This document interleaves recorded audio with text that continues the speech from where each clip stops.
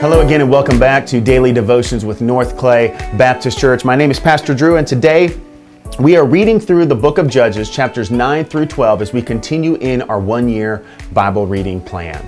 Now, the overarching theme that we see in the book of Judges is a demonstration of the depths of the sinfulness of man and the need that we have for a Savior. We also see the insufficiency of human efforts to accomplish this salvation and this deliverance from sin.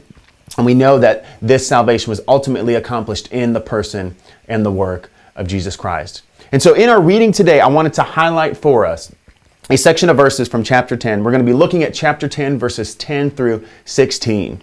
And there we read, starting in verse 10, "And the people of Israel cried out to the Lord, saying, 'We have sinned against you, because we have forsaken our God and served the Baals.' And the Lord said to the people of Israel, 'Did I not save you from the Egyptians and from the Amorites, from the Ammonites and from the Philistines? The Sidonians also and the Amalekites and the Maonites oppressed you, and you cried out to me, and I saved you out of their hand. Yet you have forsaken me and served other gods. Therefore, I will save you no more.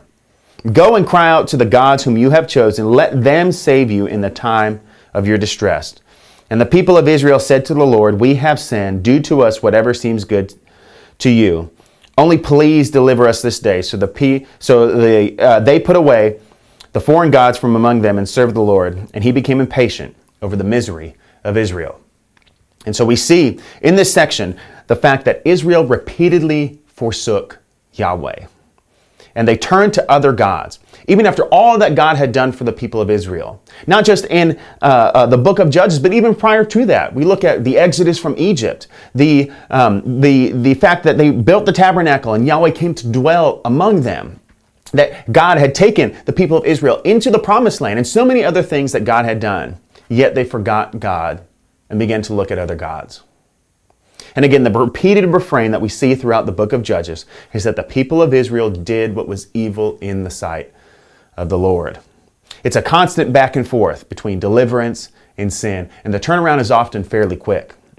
Now, this highlights for us the shortcomings of the Old Covenant and the beauty in the New Covenant, the gospel of Jesus Christ. You see, the Old Covenant made demands on the covenant members that they could not uphold. Not only that, but we know from the testimony of Scripture that our actions flow from our nature. Out of the heart, the mouth speaks. And one of the major shortcomings of the Old Covenant is that it was never able to get down to their nature. It was never able to change the heart.